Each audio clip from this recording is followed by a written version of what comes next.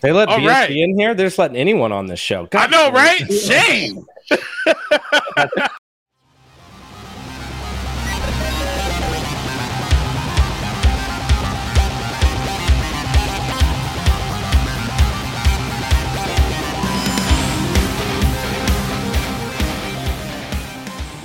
Hello, everybody, and welcome to another edition of Black Hills Information Security, talking about news. We've got our cast of a lot of the people that you already know.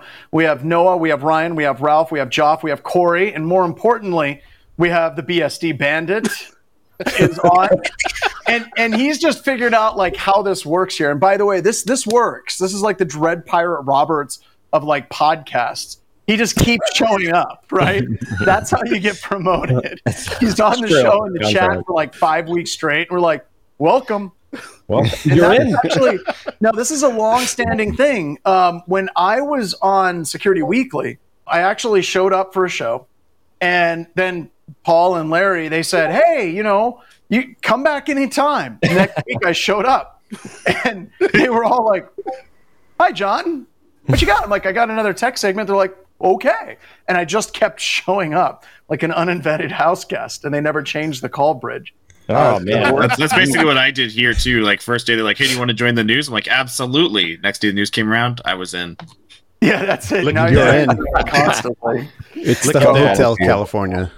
No, if you're not digital following hugs to BSD everyone. Yeah, if you're not following BSD Bandit on Twitter, you're missing out. I have anybody that's sad, depressed, a little bit low. They're like, "Oh, the world's getting me down." I just send them his Twitter feed. And Yay! How can you be mad for anything? It's a great Twitter feed. So check it out. I'm checking it out right now. You should. Check it out. Yeah, yep. All right, everybody. We've got a whole slot of show like stories today. We've got Russia, NSO Group. And more Russia, actually. So it's just crazy. But I want to start with something that's not Russia. Not Russia. How dare you? We're out. We're gonna start with the U.S. Navy. Says that they've had cybersecurity wrong, and they've been doing it wrong. Now I know that a whole bunch of you never read the stories, and what I want to do is I want to go through each person that has not read the story, and I want you guys to tell me what you think the United States Navy feels it got wrong. Step one, the Navy has a cybersecurity program? Interesting. There we go. Okay, so Corey's in. I thought it was the Air Force. My bad. Let's go. All right, Noah.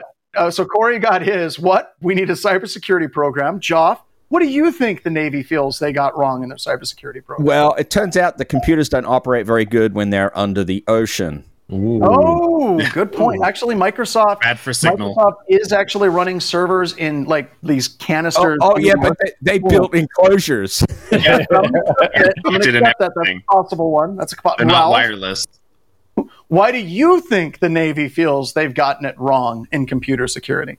I don't know, because they're on boats. They're on boats.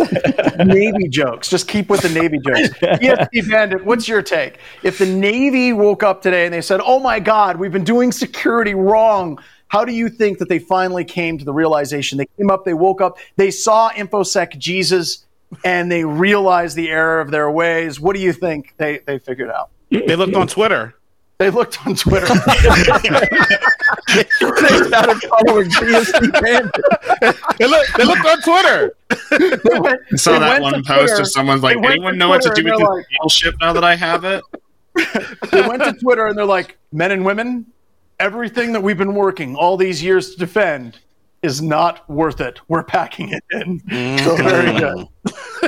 Actually, what it is that the United States Navy feels that they've gotten wrong is compliance. They realize that they've been doing nothing but compliance chases. They've been meeting the minimum. They've been doing checklists, and they've been approaching computer security as a compliance exercise rather than an exercise. I don't know what the hell else it would be. I don't know what security looks like without compliance, because compliance is a jobs program. Wait, are you saying that's the wrong approach to a security program? Because that's like what everyone else is doing too.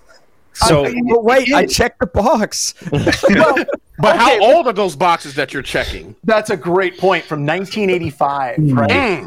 So I've got a question. can we bring that up just for a second? Right? Go for it, Ralph. Yeah. Yeah. I mean, so like, I actually have a lot of experience in the space of like going through these compliance things, and it's kind of interesting because like a lot of people who are doing this job are you're right. They're like not necessarily in security. They just take a checklist. They go A, B, C, D. You know, we just check it off. What's funny is the DISA actual documentation for like locking down a Linux host. It is. Or Windows host, they got everything covered. Trust me, it is covered, right? But you also break the entire computer if you turn everything on, okay? So it's like, you got to make decisions about what to do. The thing is, though, if you're just checking boxes, you don't understand necessarily how that is going to affect the system. And so there's a lot of openings that happen, and people go, well, we just need that open, right? We don't know why we need it open, but it broke something, and don't ever touch that again. It is something that we need open, right? But no one knows why. So I agree with you, but here's my problem with this article. It's not the article itself. It's not even what the Navy's talking about doing. What the hell does information security look like if we don't have compliance? I mean, all of us that are on this right now are pretty much red teamers, or we got, Noah's a blue teamer. And so we wouldn't have jobs, folks, if it wasn't for compliance. As much as we hate compliance, it is literally that factor that is driving organizations to get security audits, to do security testing. What the hell does security look like if they choose not to do a compliance-based initiative? Seriously. That's true. That's true. This kind of blew my mind when you think about it. If we no longer have pen tests, we no longer have checklists, we no longer have, let's say, MITRE or any of it, what the hell does security actually look like? I think the problem is it's not necessarily that we have a checklist. I think the checklist is fine. There's nothing wrong with the checklist, right? I think it's whether they understand the checklist or not, right? I think that middle piece, and I think that may be what they were saying in this article. Is that I didn't read it, but I do have just a lot of experience in seeing these checklists be performed on military systems, right?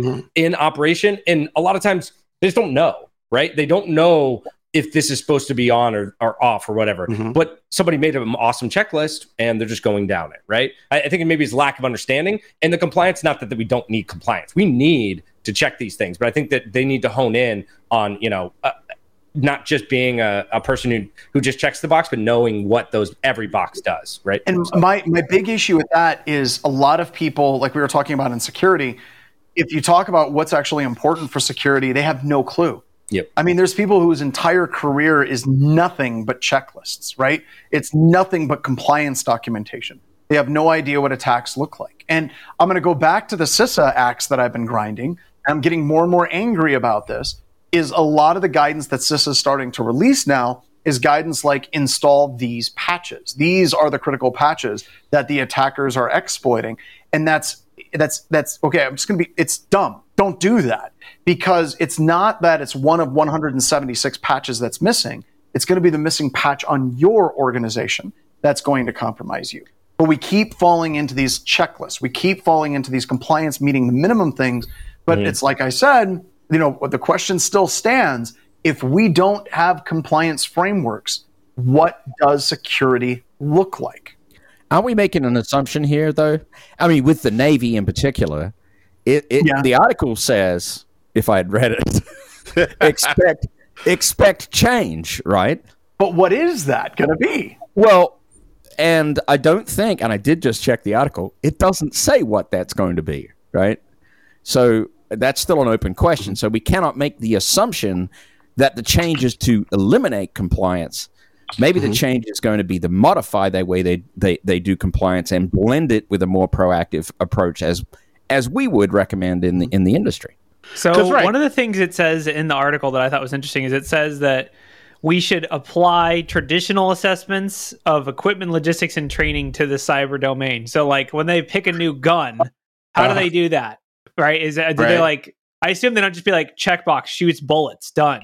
I assume there's more testing. So I wonder how that would be implemented on like a cyber scale. Is it like, all right, well, here's our new systems, go hack it. If you can hack it, then it's not good. Or they have to choose. I mean, I don't know. Maybe it's just like an interesting thing to think about. Like, all right, we're going to implement this new system. Okay, well, we got to test it. Bury it in the sand for 2 years, or I don't know. Like, but I do think like Maho has a point. Maho said security can exist without compliance, but what security can exist without, sadly, is incentive. And I think that one of the things that compliance starts to, like, if you get rid of compliance, you start to look a lot like an accountability framework, where it's basically like if you have security vulnerabilities in your environment, there is going to be some level of accountability. GDPR tries to do this by taking a percentage of sales. Maybe the military can create an accountability framework where if these systems are not secure from an assessment perspective, they're not ready for a test, and there's massive vulnerabilities, then maybe some of these officers in charge should be in trouble associated with that. For sure. So, Yeah, for sure. Like I said, It gives this us is a mental foundation. game. Yeah, this is a mental game, right? And I don't think that there's a clean answer for it. I mean, we've seen a lot of I push think from, there is. We've There's seen a lot of clean push answer. from cyber insurance. Like cyber insurance is it's an incentive, because if you don't have due diligence, you will not be able to submit your claim. You know, it's not necessarily related to compliance, but if they say you didn't even test your security, we can't take this claim. Like, that's been a big incentive, not necessarily a stick, but more of a carrot. I guess it's kind of a stick because they can deny you, but we need a compliance standard, right? So all you got to do, tongue in cheek, right, is put the letters DOD in front of PCI DSS, and problem solved. Oh my god! But I do think that the checklist provides some type of foundation, and I think a lot of times when it comes to like the government, we automatically assume that there is nothing. It's just like I said, from like 1985 or whatnot, but we don't know. I think we should look at it from a perspective like, hey, who's updated checklist? Because I know the checklists give you some type of foundation, but it's like I think you should just build on that foundation. Don't get rid of the checklist, because again, like we talked about earlier, without any checklist, there's no order. Without any order, there's chaos, and with chaos, we have no jobs.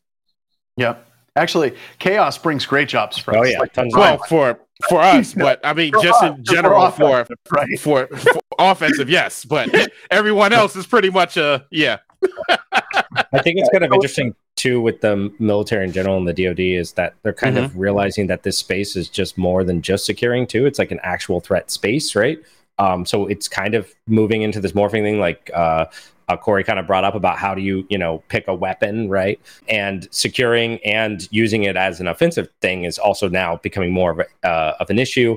And I think that in general, the DoD is kind of slow to like catch up to these kind of things. They're not going to have a choice, right? This is part of the defense posture, right? Not only securing the infrastructure of these systems because we become more dependent on these systems, they're in our tanks, they're in everything, right? And how they operate on the actual battlefield, right? These communication platforms become the difference between winning and losing, not just the tank you're driving. So we're going to have to adapt and change if we want to excel in this space, right? So and it's also funny, they say we have 15 years of track record that proves our current approach is bad. It's like, which is weird. You don't hear that very often. It's like, okay, well, from our perspective, like, it's not like the Navy got breached. I mean, is the other shoe going to drop? Is there some like, is this like preemptive on some like, oh, sorry, all of our aircraft carriers are DOSed right now? Like, I don't know. Like, they're rebooting. I will tell you, Corey, there's a lot of assessments whenever they hire firms to actually go in, and there's a lot of frustration in multiple branches of the military where they're very, very easily breached. And then you basically have a meeting, and I'm not making this up, where a bunch of high-ranking military and government officials just sit around and they're like, are we breached now? Have we been breached in the past? Like, this was really easy.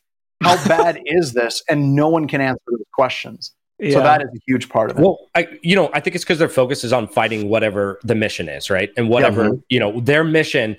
And weirdly enough, I know this is hard to like grasp because we don't think of it this way, but their mission is not necessarily to secure these systems, okay? Their mission is to fight whatever front that they're designing to. On the Navy, they care about the ships, that they're ready and postured to go to a battle if they need to, or defend whatever it may be, right? But how those systems, those computers work, those are just kind of like a thing that kind of works, right? It needs to work on this boat for it to go forward, right? That's great, but no one's necessarily historically thought, hey, what if somebody just turned it off and now it doesn't work because of some misconfiguration that was a security issue, right? Most people are like, it's a mechanical knob, and you either have to be on the boat to change it, and we can stop people from getting on the boat. The DoD is really good at physical security, just saying. Right, yeah. I mean, it's like, how are they going to apply that kind of... They're good at training. Yes. I mean, it's not, our Navy probably is pretty decent at training people how to shoot and how to aim and how to navigate and all that stuff. It's just, how do you do that with cybersecurity? I don't know. I mean, it's a new battlefield that I don't think that we traditionally have, necessarily prepped for, right? Done the same kind of, our mission. And I can speak to this a little bit, having done training for armed forces. And if you generally look at a lot of the different things that people do in the military, they definitely train you to do a specific thing. And usually that specific thing, they train you to do that one thing.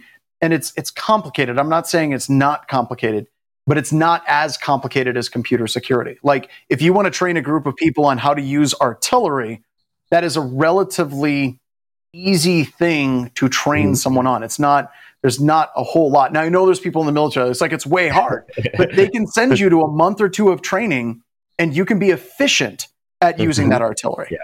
And the military has been trying to use that same mindset for cyber. And the Air Force has gotten a little bit better, especially down at Hobart Field and the training that they're doing down there. And the Army with 255 Sierra and the 25 Delta programs, they have realized that this is a little bit more complicated in the Signal Corps in the Army. And what they have been doing is putting people through months of training. Yeah. And what's weird is the military structure still exists over that, where you have people that spend 6 months training, then they get done with that. And the military is like, well, now we're cross-training you and we're going to train you on artillery. And they're like, but I just spent 6 months learning cyber. And they're like, nope, you got to learn artillery now. It's bizarre because there is a culture of weapon systems need to be basic enough that you can train someone in about a month and a half for many of them to function in an actual live fire situation. And cyber just doesn't work that way. It's interesting too, because more of the select units they send through military pipelines, right, where they actually devote that 6 months or a year of just dedicated, and then they rotate out, right? So you're in this pipeline for a year, and then you rotate into whatever your actual mission is, right? So it's practice, execute, come back, practice, execute, right? So it's like this continual cycle. But to your point, John, you're right. It's very difficult to, in 2 months, just be like, yeah, you're great at computer security now, right? Yeah, I don't know. Metasploit's pretty easy. No, I'm just kidding. But how does one fix that now? Let's move on. I want to talk about a different story. We've been on this one. Hackers have found a clever way to steal your Microsoft 365 credentials. No way. Yeah, right. Specifically, what the technique is that they're using is something called Azure Static Web Apps. Never heard of it. Never heard of it. It's basically a way that you can actually do web hosting in Azure. And you have a full integrated API. You have SSL certificates that are free with the service. And that has a lot to do with it in the fact that when you're looking at SSL certificate validation, it says that it's actually coming from Microsoft. It makes it basically what they're using cloud services to bypass a lot of the security controls that exist today. Yes, Steve's been doing this for years. I know, yes, right? I mean, seriously, it simply put, it's just an Azure web app function. They're pretty easy to deploy. You can run a bunch of different languages on there. Whatever it is, PHP, Node. This is a bummer because we were using this. Yeah, and now they're going to come after us. Yeah, exactly. Now we have to find some other valid SSL categorized site to host this stuff on. Come on. I don't think we're going to have to do that, right? Because if you look at tools that we have. We have internally IP Ricochet, or if you look at some of the stuff we're using API gateways or Lambda functions or all these different tools, a lot of those tools still work, right? Where you're using cloud services against other cloud services. And the reason why I wanted to talk about this is, do you think that there's going to be categories of attacks that just can't easily be shut down just because that's the way that this particular service works? I mean, I think there's a possibility. I think it's a big possibility that can happen. What Microsoft has done is they've actually started hunting this stuff down. Yeah, we've seen on their side. We've seen this happen significantly with the the Microsoft CDNs. If you are fronting, they have, which would mean you have created an Azure CDN for Amazon.AzureEdge.net, and you are fronting to baddomain.net. They have automated detections that will find it, kill your entire subscription, and just automatically banhammer you. So they BSD Bandit. What were you going to say too? No, pretty much. Well, he just pretty much just summed it up. Yeah, you're pretty much like dead in the water. once Microsoft does that, it's kind of like whack-a-mole, but they're finding you a lot faster. Honestly. Well, but we also know a couple of things, right? Whenever these new attack vectors come out, usually Microsoft is a little bit. I think they're way faster than Amazon and Google Cloud Compute, which I'm going to get to here in a second. They're better, but they're not instantaneous. I mean, the CDN thing, I think that they've gotten that pretty well scripted out and how they can detect it. Well, we still work around it, right? Yeah. Because all we have to, it's a bot, right? It's so all you have to do is you have to make them look similar enough. So you can't say like, I'm Google, but what you can say is I'm just some random small company that runs a CDN. Like I'm securehealth.azure.net and the real domain is securehealth.net. Like, They don't validate. They're not gonna, yeah, exactly. So just like that, I guarantee you they'll hunt down Azure static apps that are using like Modlishka and EvilGenix and like in the background.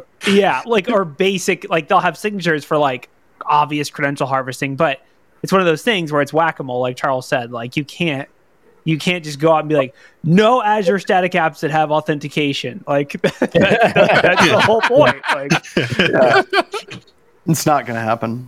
All right. So the next story I wanted to talk about, this is another group that just refuses to go away, is the NSO group. It's a Reuters story exclusive. Senior EU officials were targeted with Israeli spyware by Raphael Satter and Christopher Bing. So this NSO group, I wanted to get, we've talked about this in previous episodes where the United States government basically blacklisted NSO group from selling anything in the United States. And now you're seeing this malware actually being used to target officials in Europe and the United States. So I want to ask, do you think that this is actually bad for NSO group, or is this just more great advertising for them? And I'm going to come back to this, but I want to get your thoughts on this first. Like, what do you all think? I'm going to start with BSD Bandit because we're a whole bunch of people that talk over each other all the time, and he's the new one. He's like, I don't know. I'm all over the place. Yeah, but right. I think it's a combination of both. More so from a standpoint of just beautiful advertisement. I mean, we can look at it from that perspective because usually when we talk about ransomware, it's more so from an advertisement perspective anyway. Because a lot of times we'll see something like, oh, it's ransomware, but without reading an article or looking at what the ransomware actually does, then we just kind of, it's like the aha moment that we keep moving. So I think it's a combination of both, actually. All right. What do you all think? NSO Group, like, is this just raising their stock price? Or I don't do business with NSO Group. I do business with Shell Corp number 3072. That is the same thing. I don't do business directly with them. No, I mean I think and they're actually like sanctioned and banned and on the FCC bad list and banned from government. They can't go in government building. No, I mean they're but they use they use Shell Corps. They use other things. So it's like, I guess from my perspective, it's the what is it, the many heads or whatever, you cut one off and another one comes back. Like I feel like the name NSO Group doesn't matter so much, because if you go hunting for this product, you will find it. People will buy it. Doesn't matter if it says NSO Group, as long as there's a demand for iPhone remote roots or whatever. There's going to be this product is going to exist in that company until like Israel takes on this company as hostile. We can't. There's nothing we can do in the U.S. about it, really.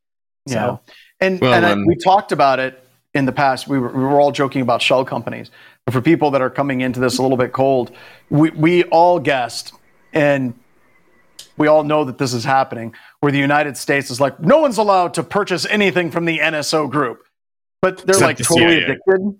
And they're like, hey, you got any of those NSO exploits? Got any remote roots? And you know that there's somebody that's out there that's creating a shell company called Totally Not NSO. And they're basically buying the stuff from NSO. And it's not on the sanction list. Yeah. That company isn't on the sanction list. I don't, I mean, it's the same thing. They could call themselves NSO and then that could extrapolate out to non-sanctioned organization. Yeah. So I think the thing is like it's interesting that they haven't rebranded yet. I mean, I've been claiming that I think they'll rebrand, just due to like the whole heat they got from Citizen Lab. Like Citizen Lab was going after these guys for a long time. Heavy. And at this point, It's I because think it's that good they're marketing, not. like Charles Yeah, said. I think they're not rebranding at this point because it's flipped from being like bad press to like they're like we don't care now, and so now they keep it because they just have press. Now it's that's marketing. exactly it. This is all press is good press in this case. Because all of us reading it being like, that's terrible. There's a bunch of oil sheiks that are like, that's amazing. How do I, what's their email? How do I get in on this action? I need to spy on my wife. How much? It's only $1 million. That's fine. So I'm looking for a reporter who's in Turkey.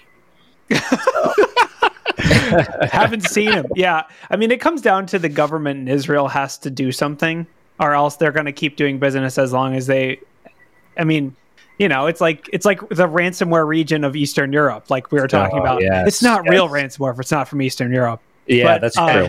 But yeah, it's like the same thing. Where like until these, you know, extradition, that transparency, but it's one of those things. Like John said, they're addicted. They like no government really wants to. I mean, there's a whole shaky thing with Israel anyway, but no one wants to go after like Israel's using this probably, so they don't want to go after the company, bite the hand that feeds the 0 days. So.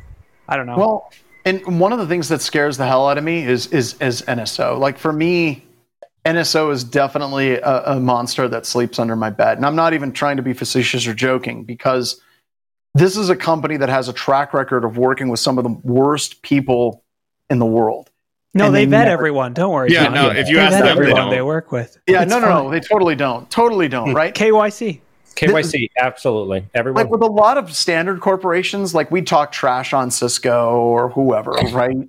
With this company, this is a company that actually makes me a little bit uncomfortable. Like whenever we're talking about them on the show, and I think we have to. But this is not a company that's going to be worried at all about, you know, well, let's say BHIS pisses them off. They're going to find ways to squash us. They're a terrifying group of individuals. I mean, the real question is, how has Apple not just bought them out? Apple has more money than God. Why are they not like, we're super interested in acquiring your company? And they're just like, actually, our goal is to shut the company down. Now, if we read an article, Apple security. If we read an article that Apple buys NSO, that's it for me. Yeah, that's it. But you know that Apple's probably like, there's probably like a sales presentation, a guy's going through, and he's like, here's here we have all these different companies that are some of our customers, and somebody from the Apple team is like, excuse me, is that Google up there? Yep. Son of a bitch. No, they're totally not one of our customers. I was going to say that maybe the reason Apple doesn't buy them out is because they're using the product, but dude, they have their own backdoors. Why would they be? I guess maybe they hire them for vuln research. That's it all comes back. They need some Android exploits, maybe. It all comes back to all press is good press, right? If it drives the price up of potential future acquisition, that's not a bad thing. Yeah. Well, I mean, Apple did totally come out and say we don't like NSO Group. Basically, like they did publicly say yes, but they also every time that Apple that NSO like a new exploit is found, Apple patches it really quick. It actually is great press for Apple as long as the NSO Group exists. Yeah. What if Apple's adding the exploits and then making double pay? I don't know. Oh my gosh. Well, no. Whoa. Now, okay. Now deep we're state. I'm now sorry. we're A deep state. Conspiracy land. Let's talk about Snap-on. Oh yeah. The Conti they're honestly, this is a Home Depot story. Really? You know? I can't afford to read this story. We sell tools, man. We don't care about computers. Oh, Snap-on got ransomwared. Oh man, Conti too. Yeah, they were too busy selling tools. Saying you got ransomware by Conti has got to be. That's like saying you got back with your ex. Like you got divorced. Divorced, and then you're like, yeah, we just got married again. You know this is going to end bad. Personal data. Everyone want to say congratulations to my friend and his soon-to-be ex-wife. Ex-wife. So if you happen to be a Snap-on customer, which I actually heard they're kind of expensive and kind of like almost like an MLM, but it doesn't matter. Did they leak any discount codes? Discount codes. Yeah, that's it. But I was going to say, expect a notification with, guess what?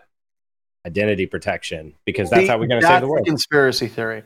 The only people that continue to win all the time are the identity protection people. Yeah, and they actually pay for these ransomware groups to still. I mean, like, dude, they've sold how many licenses? Has anyone ever activated their 12 lifetimes of free identity protection?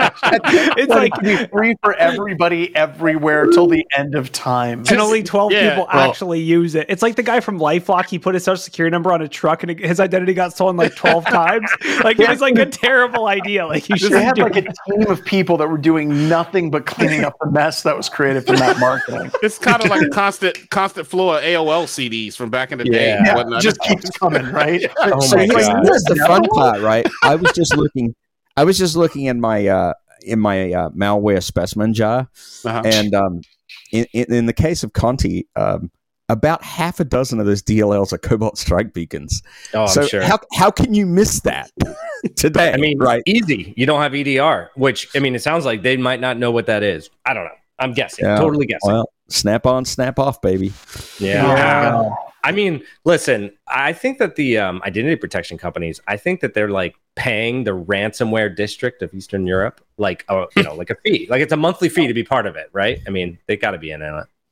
It's like our fifth conspiracy theory that we've made up on this show today. I know. How is Conti even still operating? That's the other question. That's what I was wondering. Like, what are they? Are they just using like PlayStation Network? Is this all happening on a FIFA game? Like, what is going on? And another one. And another one. Like Snap-on's press release. Unfortunately, we were exploited by Conti.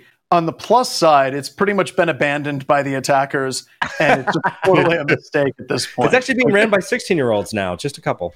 That's right. We call that security through obsolescence. Remember, Configure was kind of similar in that regard, right? Configure was spreading all over the place, but people were like, what the hell does it do? And they're like, we don't know. And there were all kinds of crazy conspiracy theories, like the software was broken. There were some people that were like, the people that were writing certain variants of it must have gotten killed. I mean, it's just crazy.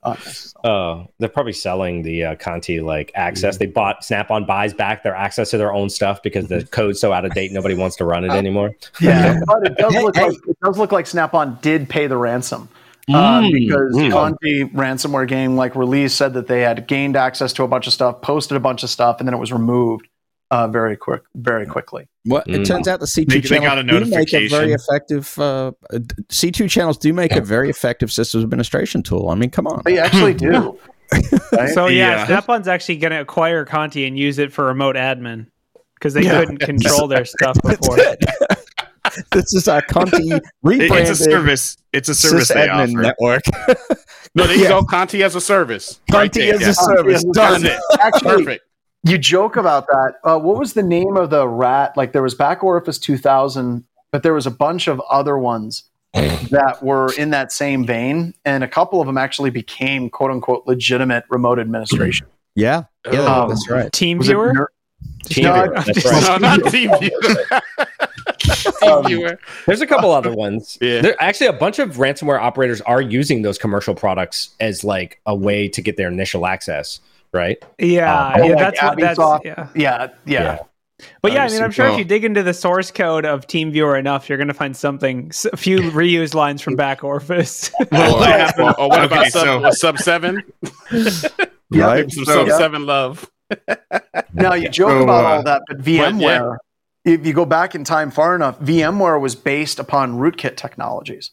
I'm sure. And some of the early VMware stuff that was out there, if you got to looking at the code, it was actually using open source. It was using open source rootkit libraries to allow it to work, which I thought was one of the most awesome things ever back in the day. I'm aware of at least one extremely common sysadmin tool that is just deployed all over the place that uses remote access tools that is commonly used for hacking. It's open source, but it literally runs it today. I could go find you the logs right now. So, okay, but Noah, I think that you just brought up a great thing. We spend all this time at BHIS, we're working with like Nighthawk and Cobalt Strike and all these different tools. Is it time for us as a pen testing company just to bite the bullet and just buy like Ninja RMM? I'm serious. Like we literally just go out and we purchase a full license for our pen tests, and you can deploy it so it installs silently. It's digitally signed. It gives you full access to everything on the system. Like, and Noah, your EDR won't fire when you install it. EDR won't care. Is it, Josh? And then we just get on the phone and we say, "Hello, I'm Frank from Connecticut."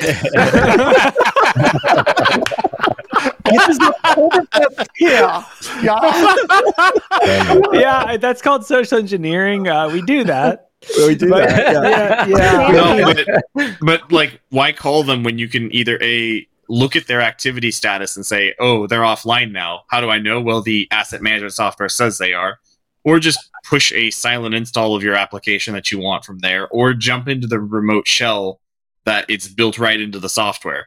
Because number one, we like Corey, you talk about this all the time. Getting initial access is still pretty easy. Whenever we start moving laterally is where we get just beat to snot, right? Mm-hmm. When we're talking about RMM software, I seriously think that most of those libraries are completely allow listed. Well, and that's where the project I've been working on, John, is like, a lot of the stuff in my list is asset management tools and RMM tools. As far as there are literally the binaries, you can just go into the program files and run those binaries. They absolutely have been either ignored by the EDR by default or added into the allow list later on by the admins because they got tired of seeing them. And we've talked about, this is where we're moving. This is where red teaming is moving, is just, talk about living off the land. It's more like emulating the land.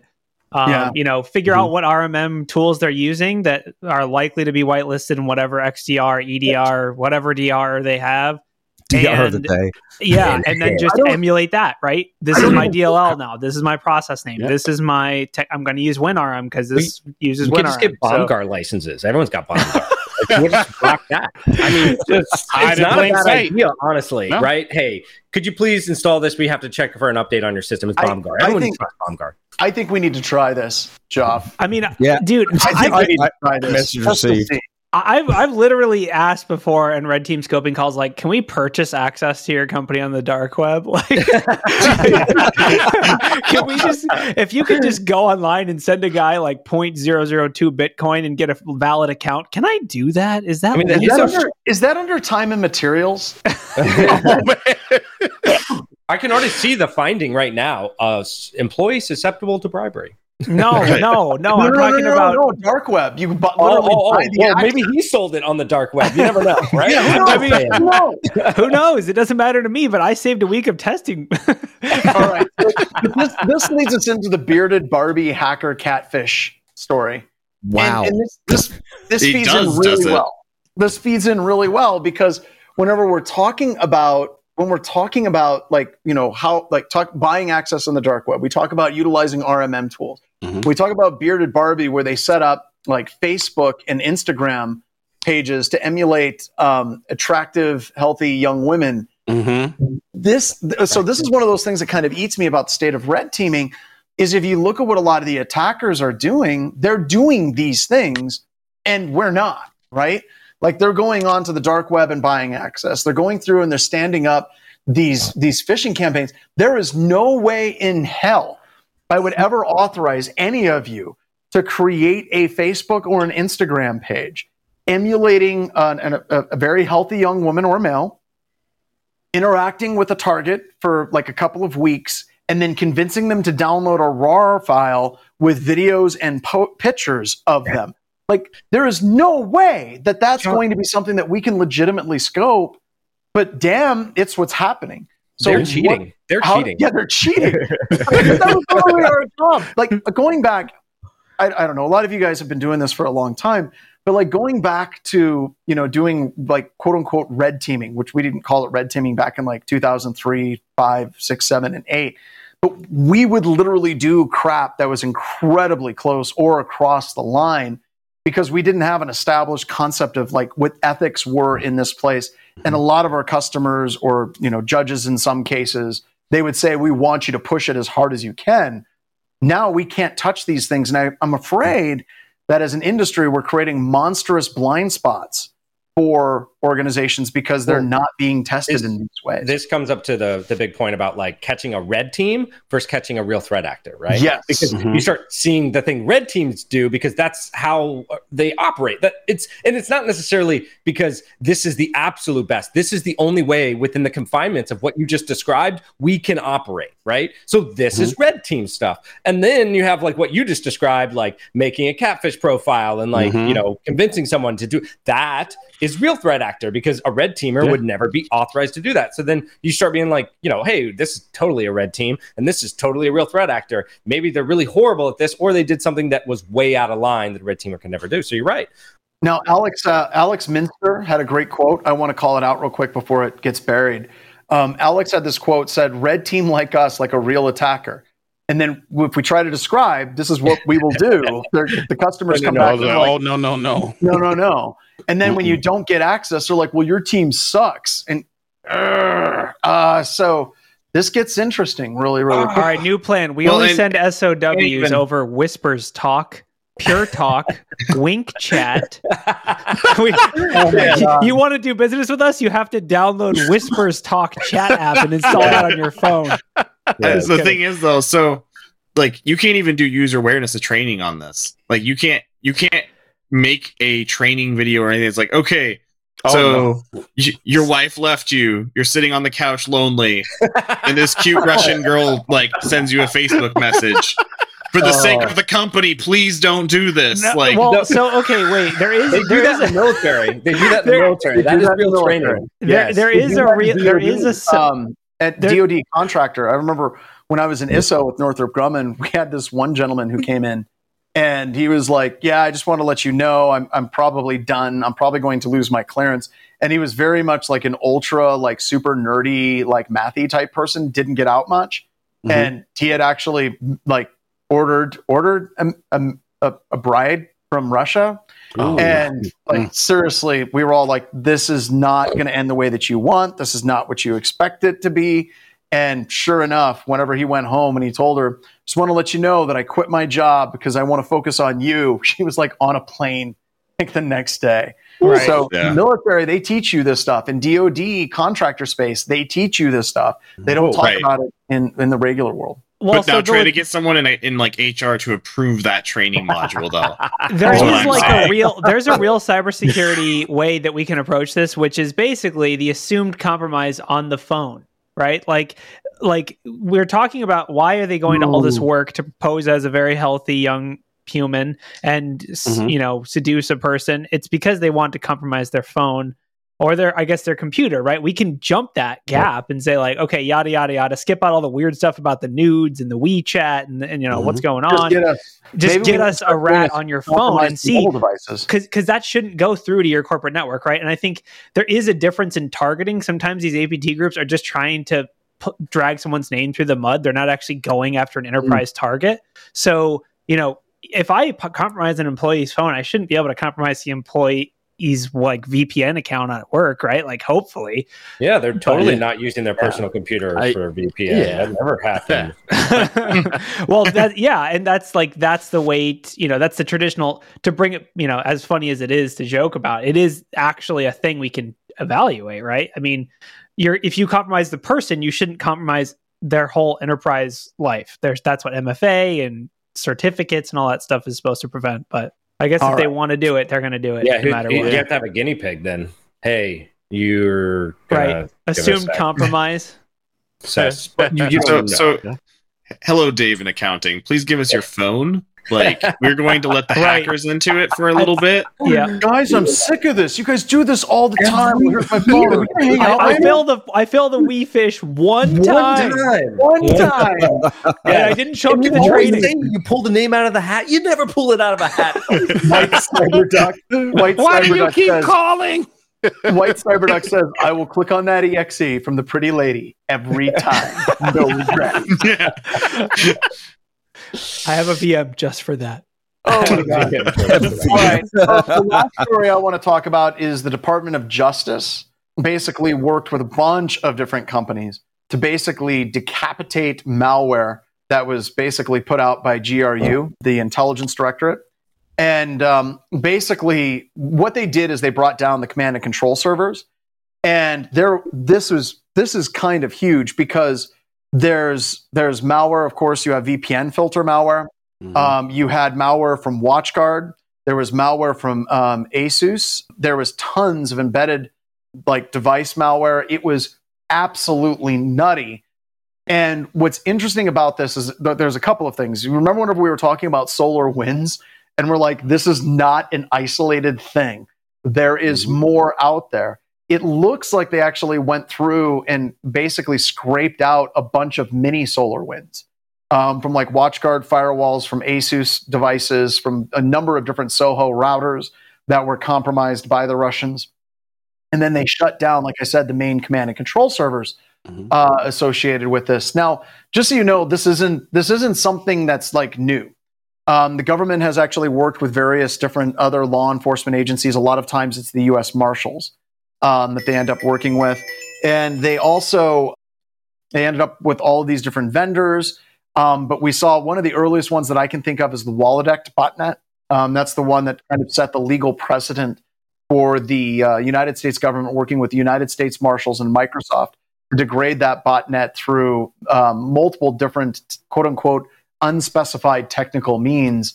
But one, I think that this is we said there's totally going to be more SolarWinds. There absolutely was. The other thing I wanted to ask you all about this is, did we overplay our hand a little bit, or do you think that this was, given the current state of affairs from a geopolitical perspective, this was a good play?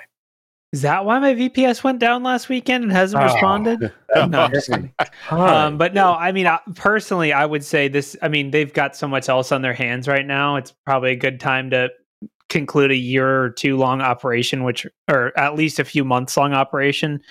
I mean, it potentially degrades their ability to do other things, and they probably won't have the time and resources to reestablish a lot of this stuff right now. But it's also good PR. When the U.S. has got to be like, we're still here, we're relevant. Yeah.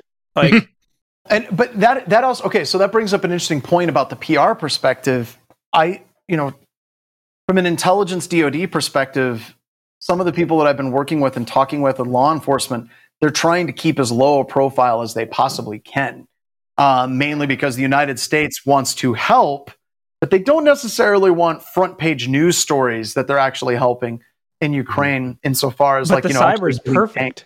That's why the cyber's perfect for that, right? Yeah, because the Russia has been it's like an ongoing. It's like the playground. No one knows what's going on. Everything that happens in cyber stays in cyber. It's like like the Russia's been attacking us for years. We've been attacking Russia. There was some stuff that happened with centrifuges. Still, no one really cares. It's kind of like, who cares? I don't know. The thing with cyber and governments is that as of right now, the current standing is not so much right. I mean, we talk about it in this group, especially. We talk about it's very close to kinetic warfare, but it's really a lot closer to espionage than it is to kinetic warfare. Yes, espionage. Yeah. Good point. Dan Gooden released an article right about the time that this all came under, and one of the things that I think is interesting is in his article in Ars Technica, which I just shared it out. There we go. WatchGuard totally silently patched this vulnerability without disclosing that there was a vulnerability and it was a flaw that was actively being exploited by the Russians. I don't know how I feel about this. Do you think that we should be requiring all of our vendors, whenever they discover a new vulnerability in their own products, should they be generating CVEs and saying, this is a vulnerability, we have fixed it, much like Microsoft does? Yes. Microsoft is oftentimes coming out and saying, hey, we patched a bunch of stuff. Nobody's hacked it yet, but here's a write-up of what these things are. Is WatchGuard in the wrong on this one? What do you all think? Would it be interesting if the vendors pushed the patch first and then announced the CVE? I don't know. Well, that's what I think they did in this case. They could. Yeah, go ahead. Sorry. I mean, personally, I think you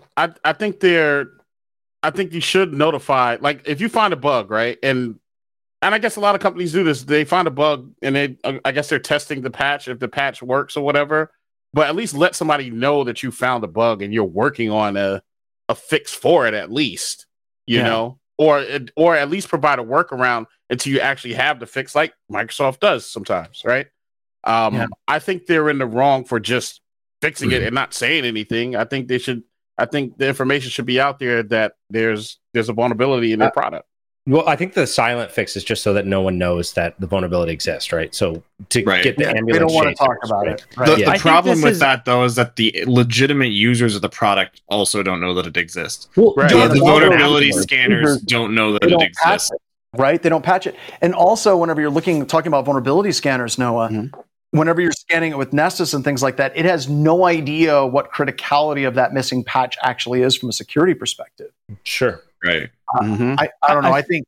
Go ahead. I think this is one of the rare examples where like a CSO is really useful. Like looking at the data, for example, like with Microsoft, I'm sure they have data that says how many of our clients are actually in line with the regular patches. Like we have 200 million PCs and 80% of those are getting the most recent patches. So it's worth it to fix 80% of those PCs and let the other 20% people find out about the bugs and they're exploited in the wild.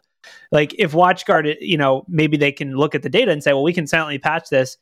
90% of our clients won't get patched. So we have to keep it quiet because if this goes public, they can, attackers can download the source code, find the bug, and then exploit it in the wild. Like if people are version locked for some reason, I mean, obviously these are edge cases I'm talking about, but I think it is kind of a continuum of like, I think a lot of organizations do, like Oracle's notorious for an unspecified bug and an Oracle unspecified component could have unspecified ramifications. Yeah. Confidentiality could be impacted. Okay, that's a 9.8 CVE.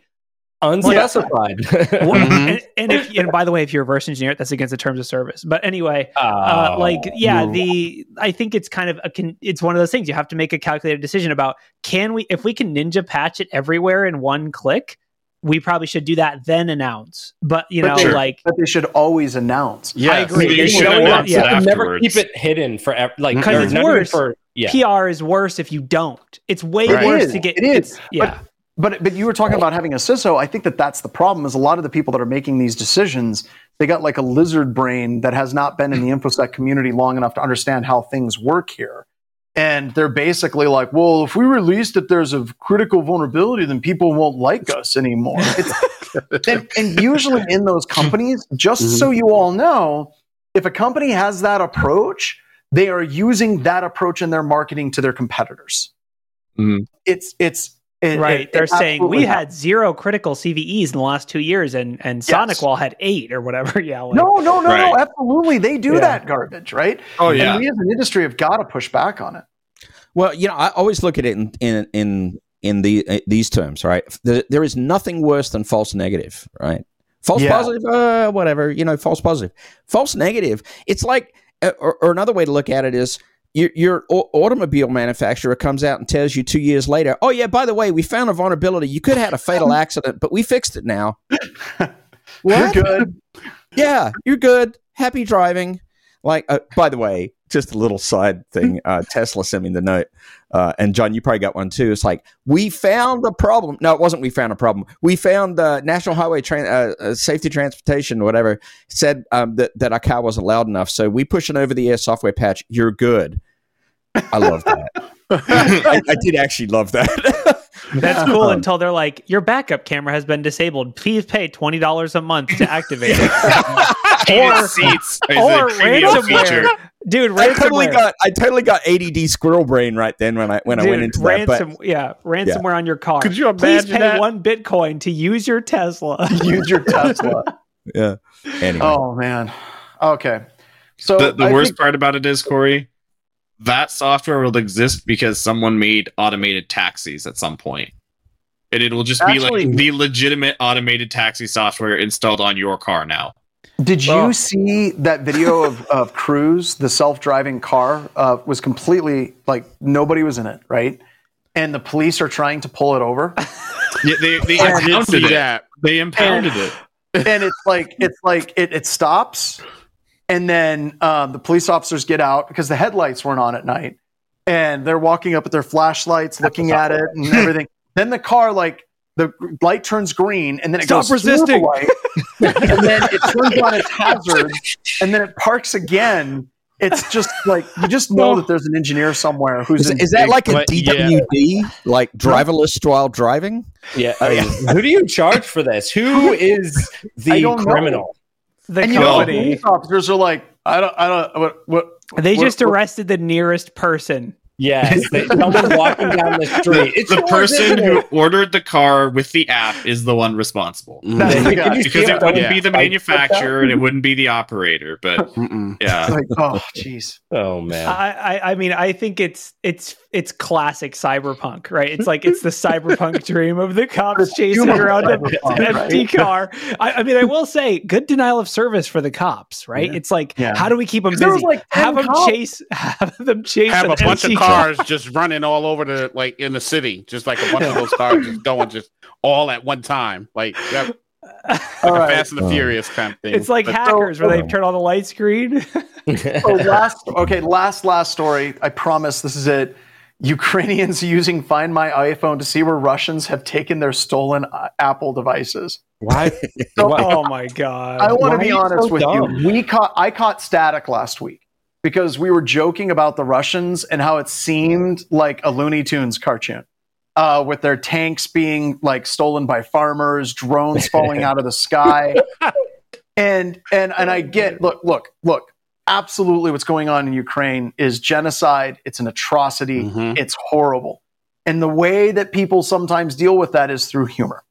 Yep. And one of the things I would like you to do is I would like you to look up Mel Brooks's speech about Hitler and his play, The Producers, where Mel Brooks is Jewish. He wrote this amazing, hilarious play called The Producers, and it was turned into a movie. You should go check it out.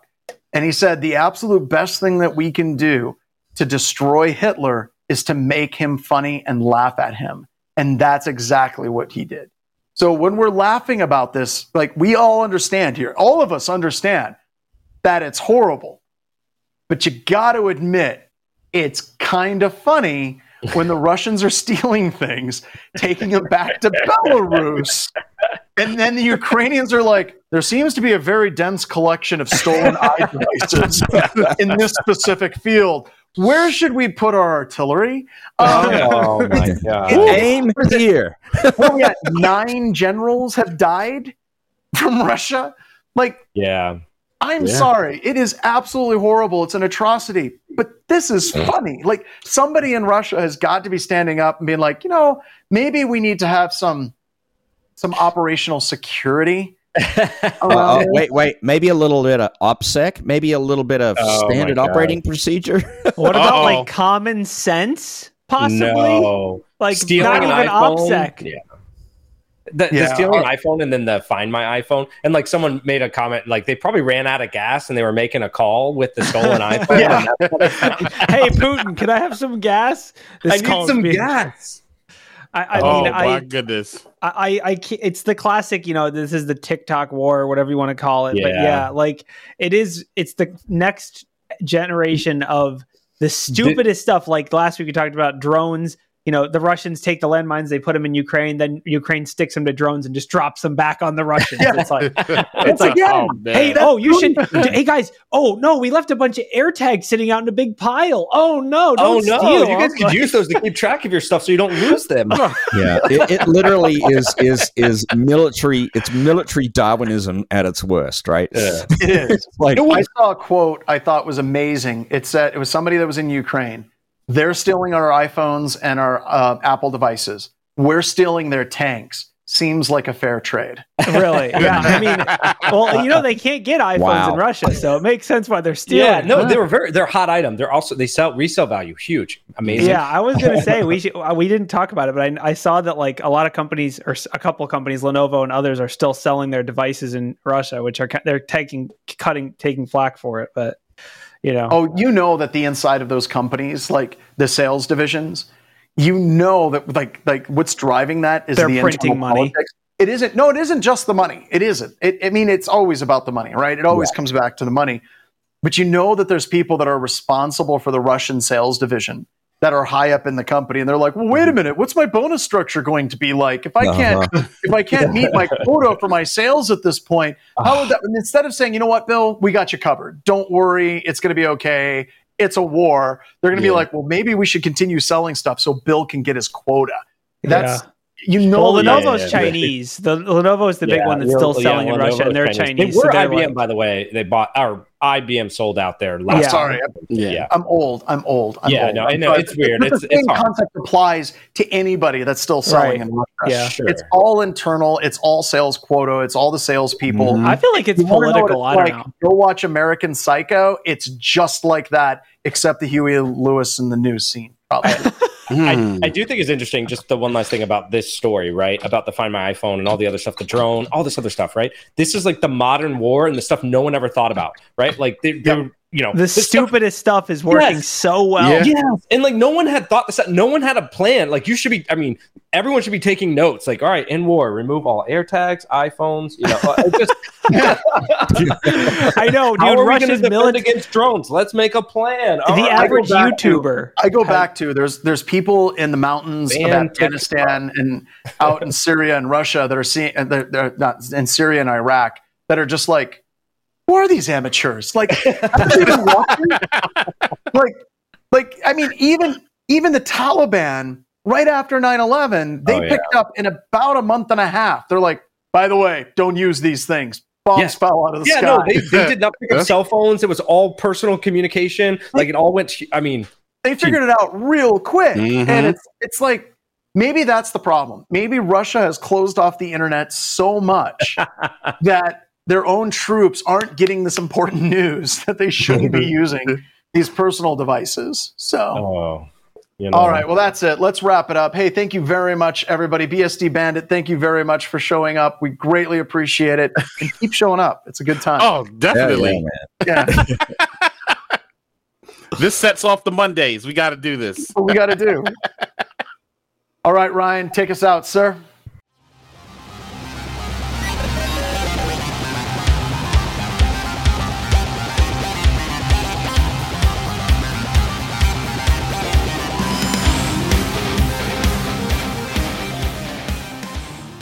I had a high school trigonometry teacher who I was pretty sure never read his slides, like, ever. Like, even when he wrote them. So you had to call him out. They had slides when you went to high school? Right? No. Mr. Pearl? So, were they transparencies? Did you have the transparencies? Was his name Mr. Pearl by any chance? No. But the funnest part about transparencies was when the projector light bulb burned out every single time. Yeah. I think those things are pretty expensive too. Like, I would say the best part about transparencies was the constant flipping. Oh, that's wrong. Gotta flip it. Wrong. Oh, it's bad. Let me flip it again. Next time I do a presentation, now it's upside down. Next time I do a presentation at RSA, they always have like the technical requirements. I'm going to ask for a transparency projector. Oh my goodness! I would love to hear that answer. I would love to hear what they say with that one. They'll do it probably because just like pulling out. He's been polishing it for 15 years, and he's like, finally, it's my moment. He's listening to vinyl. He's like that kind of weird guy.